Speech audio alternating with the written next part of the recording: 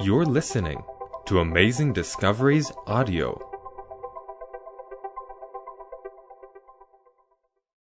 This is The Struggle is Real, Episode 5, with Lawami Richardson. Welcome to Amazing Discoveries. My name is Lawami Richardson, evangelist for Soul Outreach. And what you have tuned into is our 7 steps to completion. And this is a series, a part of the bigger compilation entitled The Struggle is Real. What we have been unpacking and covering so far is the steps that are needed for you and I to be complete in Christ.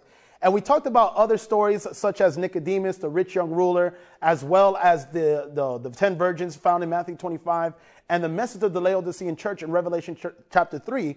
And in those presentations, we discussed the importance of giving our hearts to Christ, the working of the Holy Spirit, and truly understanding our condition. In our first step, in our 7 steps of completion, we talked about Christ constantly drawing us with his love. And so today we're going to be discussing step number 2. But for a quick review, we're going to see that God's part is that he constantly draws us with his love. Then our part is that we do not resist his drawing. Many times we have heard often that it is harder for us to be saved than to be lost. But after we found out what Christ is doing, it is actually easier for us to be saved than to be lost. But before we begin with step number 2, let us start with a word of prayer. Father, we just want to thank you again for allowing us to come into your presence, allowing us to understand your word. And Father, we pray that your spirit may lead us into all truth. I pray that Lawami Richardson may not be heard or seen, but that your son may be uplifted and that all men, women, and children may be drawn unto him. We love you. We thank you, for we ask this in Jesus' precious name. Amen. And so as we enter into step number 2, once we do not resist Christ's drawing, once we do not resist his love that he's constantly wooing us to, we see that he then convicts us of sin, of his righteousness, and a judgment that is to come. And the reason why he does that is as we behold the cross, we see something about the cross that ultimately convicts us of the life that we once lived. And so we're going to be discussing in step number 2, he will reprove of sin, of righteousness, and a judgment. This comes from the passage found in John chapter 16, verse 8, where it says, and when he is come, talking about Christ or the Spirit, he will reprove the world of sin and of righteousness and of a judgment. So we see that when Christ came, his life of holiness ultimately led a reproved men of sin. They saw their lives compared to the life of Christ. They realized his righteousness compared to their own righteousness. And they realized that if they do not turn away from their sin, that they were going to be ultimately judged based on their own life. I want you to notice what Selected Messages Volume 1 states. It says, it is through the influence of the Holy Spirit that we are convicted of sin. You see, those moments where we feel bad, those moments where we feel like, man, I know I shouldn't have done this, those moments of conviction, it is the influence of the Holy Spirit that is working in our hearts to feel that conviction. And notice what it says, and it ultimately makes us feel our need of pardon. So just the simple fact that you feel and have an urge to ask God to forgive you of your sin is because of the Holy Spirit that is convicting you to do so. And so we're seeing it goes back to the passage that we read in Philippians, that is God who works in us to will and to do. So the Holy Spirit convicts us of sin, and as he convicts us, it gives us this desire to want to, and our need to feel like, man, I feel like I need to ask God for forgiveness. None but the contrite are forgiven. Those who will have a broken heart are forgiven. But it is the grace of God that makes the heart penitent. He is acquainted with all of our weaknesses and infirmities. And I love how that quotation ends. And he will help us. You see, Christ did not come into this world to condemn the world, according to John chapter 3, verse 17. But he came to save us, not in our sins, but from our sins. So what Christ does is that he sends his Spirit to then convict us of sin. And then as he convicts us of the sin, as we behold the cross, the Spirit then gives us a need or feeling that we need to ask God to forgive us for that sin that we have committed. But not only does he does that, not only does the Spirit convict us and give us a desire to feel our need of asking God for repentance, but it ultimately gives us a broken heart, a heart that truly asks God to forgive us for our sins. And you see, Christ is acquainted with our weaknesses because Christ took on our flesh as well. He was tempted just like you and I, but yet the difference between Jesus and us is that he was able to overcome. And in those moments of weakness, in those moments where we are fully tempted, it states that Christ will help us. That's good news. I love the gospel. And I want you to notice what it says in Acts 26, verse 18. To open their eyes and to turn them from darkness to light and from the power of Satan unto God, that they may receive what? Forgiveness of sins and an inheritance among them which are sanctified by faith in me. So what Christ wants to do is to open up our eyes to see that we've been living in a life of darkness and ultimately that we have been enslaved to the power of Satan. But once we see our true conditions, once we see we have been enslaved to sin, that we've been living in darkness, that we are tied into the power of Satan, then what Christ wants to do is to reveal to us the light, but also the ability to overcome that sin and not to be empowered by Satan anymore, but be empowered by the Spirit of God. And ultimately what Christ then does is that he gives us forgiveness. We receive forgiveness of our sins and in return an inheritance that allows us to be sanctified through faith in the word of God. But brothers and sisters, we're not hearing this message too often. Too often we hear we hear ministers telling us that we must ask God to forgive us for our sins, but then we stay there. We ever think of conviction of being a gift from God. But I want you to notice what Desire of Ages, page 104 states. God does not send messengers to flatter the sinner. So if your minister is cracking jokes all the time, telling you lullaby stories and making you feel comfortable in your condition, brothers and sisters, understand that that's not the intention, that's not God's intention to his messengers. God's messengers are not to flatter the sinner. He delivers no message of peace to lull the unsanctified into fatal security. He understands that sin will cause us to eternal damnation. Christ wants to save us from our sins. So he sends messengers, his mouthpiece, prophets, speakers, elders, evangelists, whoever it may be, to deliver a message that will awaken us from our condition. He does not send messengers to let us feel like we are okay when in reality we are not.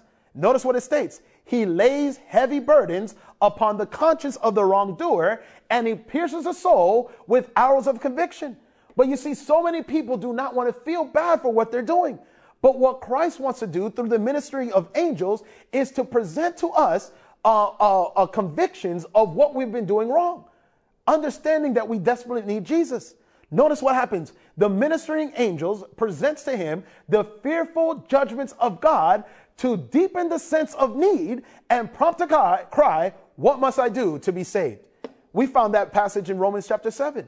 We see that Paul was wrestling as he's looking at the law of God. He realizes that the law of God is not aligned with his own life, and he's wrestling with this with the inner man. He asks himself, the things that I want to do, I don't seem to do. The things that I desire to do, I'm not doing. Oh, wretched man that I am, what must I do to be saved? We've all been through that experience. But so we're seeing that Christ does not want to leave us in fatal security and making us believe that we're all right when in reality we are not. But what he wants to do is to awaken us from our slumber, to understand our true need of him, and to see our true condition. This is why Christ sends the judgments. He shows us, man, if I continue to live this life that I'm living, there's going to be consequences for the choices that I make. So Christ isn't revealing to us a judgment that you and I must face to scare us, but just to simply awaken us to understand our need of Jesus, to deepen our sense of our need for him, and ultimately get us to a point where we're asking God, Lord, what must I do to be saved from this condition? So this is what God ultimately does. He convicts us of sin. He sends the Holy Spirit. He convicts us to make us feel our need of him. And then all of a sudden we have this desire and this feeling to say, Lord, I just know that what I'm doing is not right. I want to confess this thing to you. Then he convicts us of what we should do and what we should be doing. And we see that through the law of God. But most importantly, we see that the judgment is simply, he reminds us of a judgment that is to come, not to condemn us, but to understand our need of him and realizing that we cannot do any good on our own. We must be saved, and we can only be saved through the righteousness of Jesus Christ. So what is our part? What is our part in step number 2? Our part is to simply acknowledge our guilt and claim that we need his righteousness. And so that's what we're going to do. We are going to acknowledge our guilt and claim and reach out for the need of his righteousness.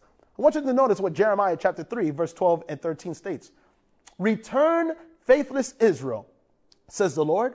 I will not look on you in anger, for I am merciful, says the Lord. I will not be angry forever. Only acknowledge your guilt that you rebelled against the Lord, your God. And so we're seeing that as Jesus is speaking to his people, we're seeing that through the prophet Jeremiah, God is communicating his desire for his people to come back home. He says, return, faithless Israel. Why would you continue to do what you're doing? I'm not looking at you with anger. I'm simply merciful. I won't be angry forever. The only thing that I'm asking of you is to acknowledge your guilt, that you have rebelled against me, the God who loves you, the God who has given you everything that your heart ever desired. Just simply acknowledge your sin and I will forgive you. We see that even in the Old Testament God does not change. He's the same today, yesterday, and forever. And we're seeing that God is not angry. He is merciful. And the only desire that he has is for us to acknowledge our guilt. Notice what Testimonies Volume 6 states on page 52. Men professing to be followers of Christ fall to a low level, always mourning over their shortcomings, but never overcoming and bruising Satan under their feet. Oh, how many times do we often walk around like we're defeated Christians? You know, my faith, it's interesting in our denomination. We call those people Sadventists. They don't ever seem to be happy. They always seem to be sad. They seem like there's a judgment in heaven and God is looking down to condemn them. And then they never speak on the victories that they're having in Christ Jesus. But brothers and sisters, we see that many who claim to love the Lord, many who are following Christ, talk more about their failures than they do about their overcoming. And Satan rejoices in that. And brothers and sisters, understand that what Satan wants us to believe, that he wants the world to believe, is that he has more power to keep you in sin than Christ has the power to deliver you from it. And that's the truth of the nature. How many times do we say, man, Lord, I'm not going to do this sin, and a day later we commit that same sin again? And instead of running to God and saying, Lord, this is who I am, I confess my guilt to you, I feel compelled to do so, instead of running to God, we run away from him. And we see that example there in the Garden of Eden. Once Adam partook of the tree and Eve partook of the fruit that God told them not to eat, instead of running to God, they ran away from him. And we see that the first picture of God written in the Bible after sin entered into the world is God seeking his children by asking the question, where are you? Brothers and sisters, many who are professing to be followers of Jesus are acknowledging more of their shortcomings than the victories in this life. And notice, we have the power through Jesus to be able to overcome and to bruise Satan under his feet. This is why Genesis 3:15 tells us that Christ says that he will give us enmity, that we will be able to bruise the head, crush the head of the serpent. Christ wants to give us victory. Notice, guilt and condemnation constantly burden the soul, and the cry of such might be, O wretched man that I am, who shall deliver me from this body of death? You see, Satan wants to leave you in that condition. Satan wants you to continue to wallow of how bad of a person you are. For as long as you continue to look at yourself, you will never have the time to look at Jesus. And so many who are professing to be followers of Jesus talk more about their shortcomings and their failures than they do about the victories that they can have in Jesus. But brothers and sisters, notice why God gives us guilt. Notice what it states. God reveals to us our guilt that we may what? Flee to Christ, and through him be set free from the bondage of sin. And here it is. How often, even in my experience, do we sit here and feel guilty? We don't want to pray. We don't want to study the Bible. We feel unworthy to go to church or participate in church service because we feel guilty of the sins that we've committed. Yet Christ puts guilt in our hearts so that way we may flee to him. Oh, how often do we think that guilt is a punishment when in reality guilt is a gift? It changes the mindset of how God approaches his children. God reveals to us our guilt so that way we may flee to Christ. And we see that in Genesis chapter 3. Let's turn our Bible there quickly. Genesis chapter 3. Because I want you to notice how this is unpacked here as soon as Adam and Eve partook of the fruit. And I want you to notice in verse 6 of Genesis chapter 3, it states, "So when the woman saw that the tree was good for food, that it was pleasant to the eyes, and the tree that was desirable to make one wise, she took of this fruit and ate, and she also gave to her husband with her, and he ate." You see, anytime we partake in sin, we just can never keep that thing to ourselves, right? We always got to share with others, right? And so we see that in verse 7, then their eyes were, both of them were open. They knew that they were naked. They sewed fig trees leaves together and made themselves coverings. And so instead, as soon as sin entered into the world, they realized, man, I am naked. I am miserable. I am poor. I'm miserable. What should I do? And instead of running to God, what did they do? They make aprons. They try to cover their nakedness by the good works that they was trying to accomplish and do. You see, an apron, I don't know about you, but I love going to barbecues. And one of the things that the cook wears is an apron, right? And you know, the aprons that says kiss the cook. So they wear the apron, but brothers and sisters, they usually wear it above clothes. But if the cook decided to wear no clothes and just wear an apron, is that covering all the essentials that need to be covered? The answer is no, right? I probably wouldn't want any burger from any cook that's only wearing an apron, right? So it does cover some of your nakedness, but it doesn't cover it all. And so we see that sin enters into the world, and instead of Adam and Eve running to God, instead they look at what they can do to save themselves from that condition. Notice verse 8. "And they heard the sound of the Lord God walking in the garden in the cool of the day, and Adam and his wife did what? They hid themselves." Guilt has overtaken them, and instead of running to God, what was their natural inclination to do now? Is to run away from him.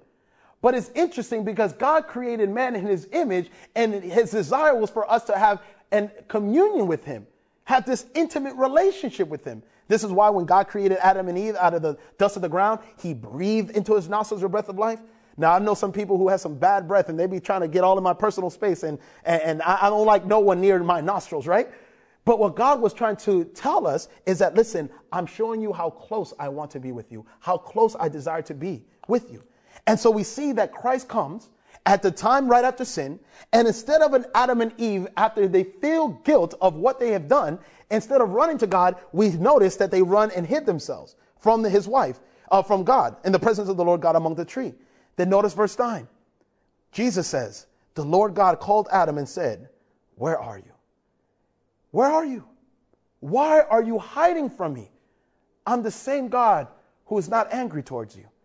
I'm the same God who is merciful. Just simply acknowledge your guilt. Just simply acknowledge that you have done wrong, and I'll forgive you.'" Brothers and sisters, how many times in our experience do we run away from God? Instead of asking God, "Lord, forgive me," we try to do our own thing. We try to make our own self-righteousness by serving others, which that in of itself is not bad. We try to correct certain habits in our life, thinking that if we can just correct some outward habit, that God will then accept us. But brothers and sisters, we see that God does not care about what your outward works is. He simply wants your heart. He wants you to come to him in those moments of weakness, in those moments of despair. And we can hear the heart of God asking, "Where are you? My children, the one that I've created in my image, the one that I breathed into the nostrils, the breath of life, the one I gave purpose, the one that I've gave dominion over this beautiful paradise. Where are my children?" In verse 10, "I heard your voice in the garden, and Adam said, 'I was afraid because I was naked, and I hid myself.'" And notice the pain of God's voice in verse 11. "Who told you that you were naked? Did you do what I told you not to do? Did you eat of the fruit that I told you not to eat?" And so we see, brothers and sisters, ever since the beginning of time, men, instead of acknowledging their guilt and confessing it to God, they flee from him instead of fleeing to him. And so if there's any guilt, anything that you may be holding on to in your life right now, understand that is not punishment. That is a gift that God has given you, so that way you can flee to him and he can set you free from that guilt. Take that guilt. Go to Jesus, and he says he will set you free.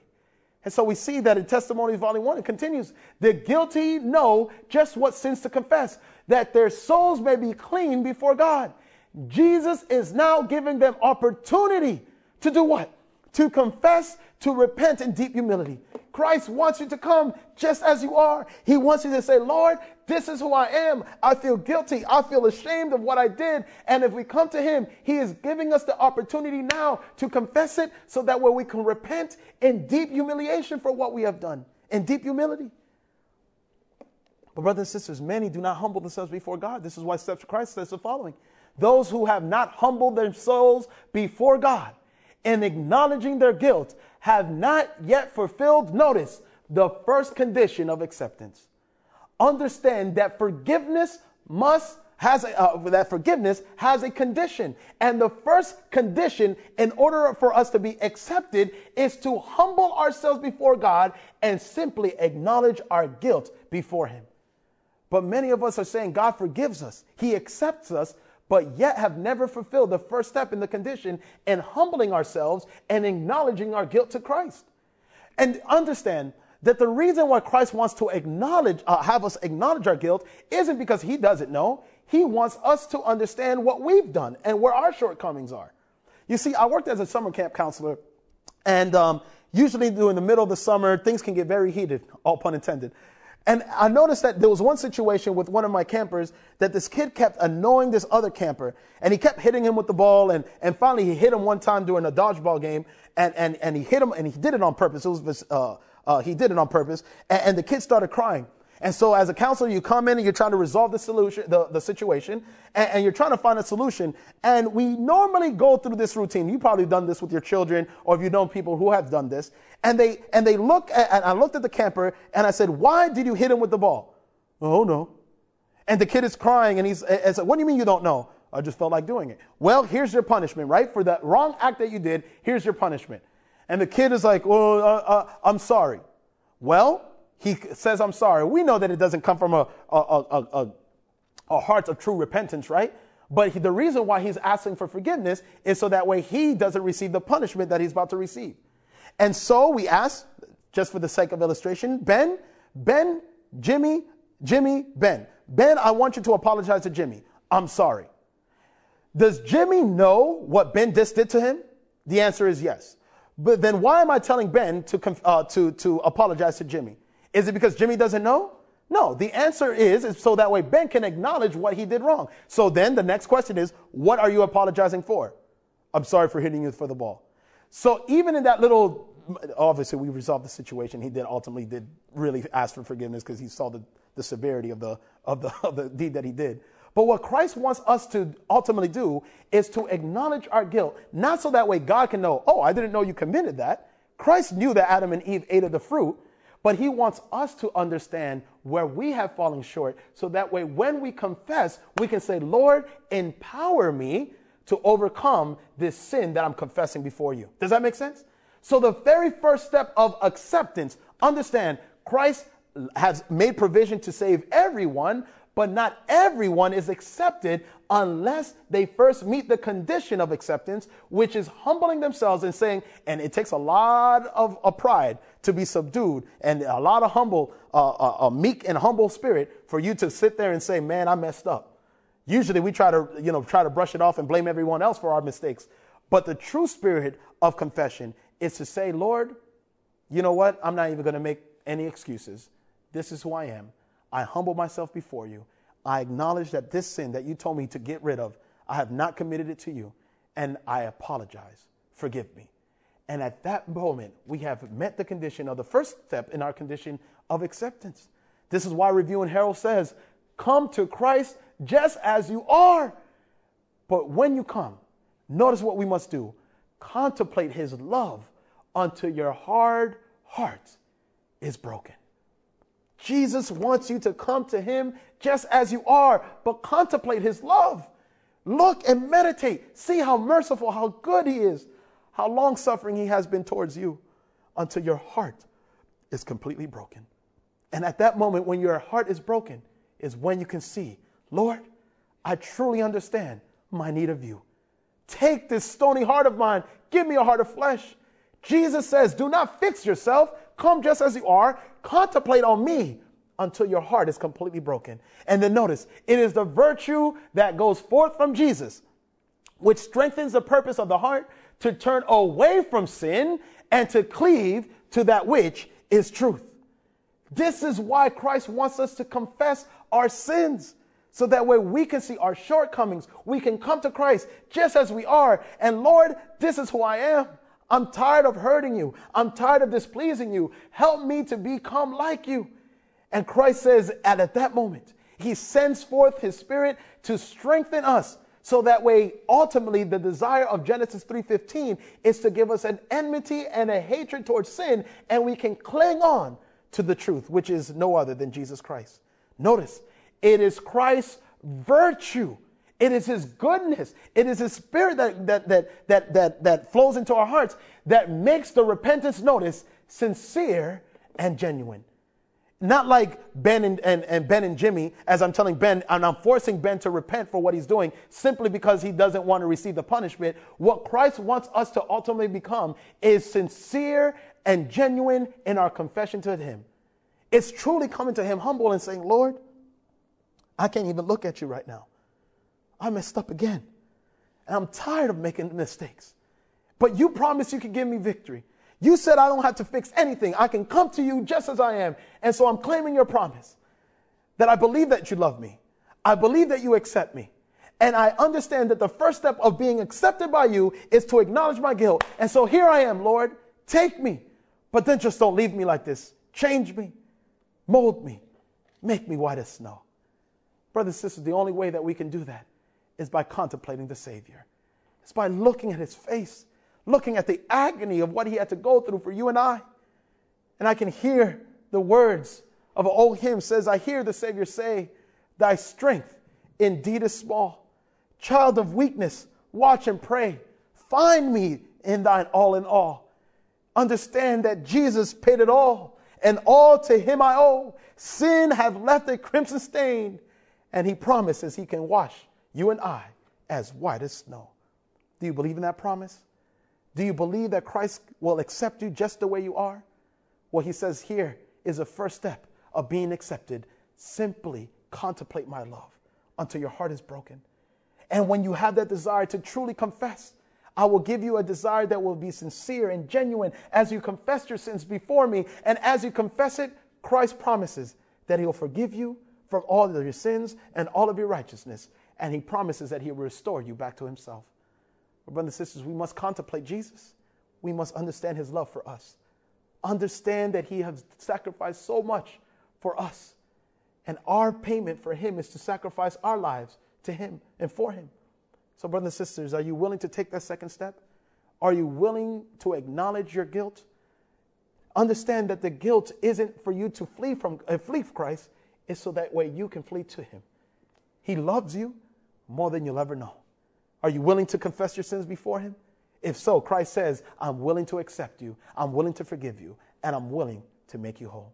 If that's your desire, let's conclude. If that's your desire to confess your sins before God so that way he can make you whole, then let's conclude that prayer. Let's conclude that decision with a word of prayer. Let us pray. Lord, we just want to thank you again for understanding that as we confess and you give us guilt in our hearts, it isn't for us to make us feel bad, but so that way we can run to you. Lord, we love you. We thank you for revealing your son to us here in this presentation. And Lord, as we are completing the steps of process, allow us to be reminded that you love us with a love that is infinite and everlasting. We ask this in the name of Jesus Christ, our Lord, to continue to work in our hearts. And we claim the promise that the good work that you've begun in us, that you will conclude into the day that you've come. If this episode impacted you, please share it with others. Amazing Discoveries is a donor-supported ministry. To help us keep producing content like this, visit amazingdiscoveries.org. And, as always, you can find the visual presentation of this episode on adtv.watch.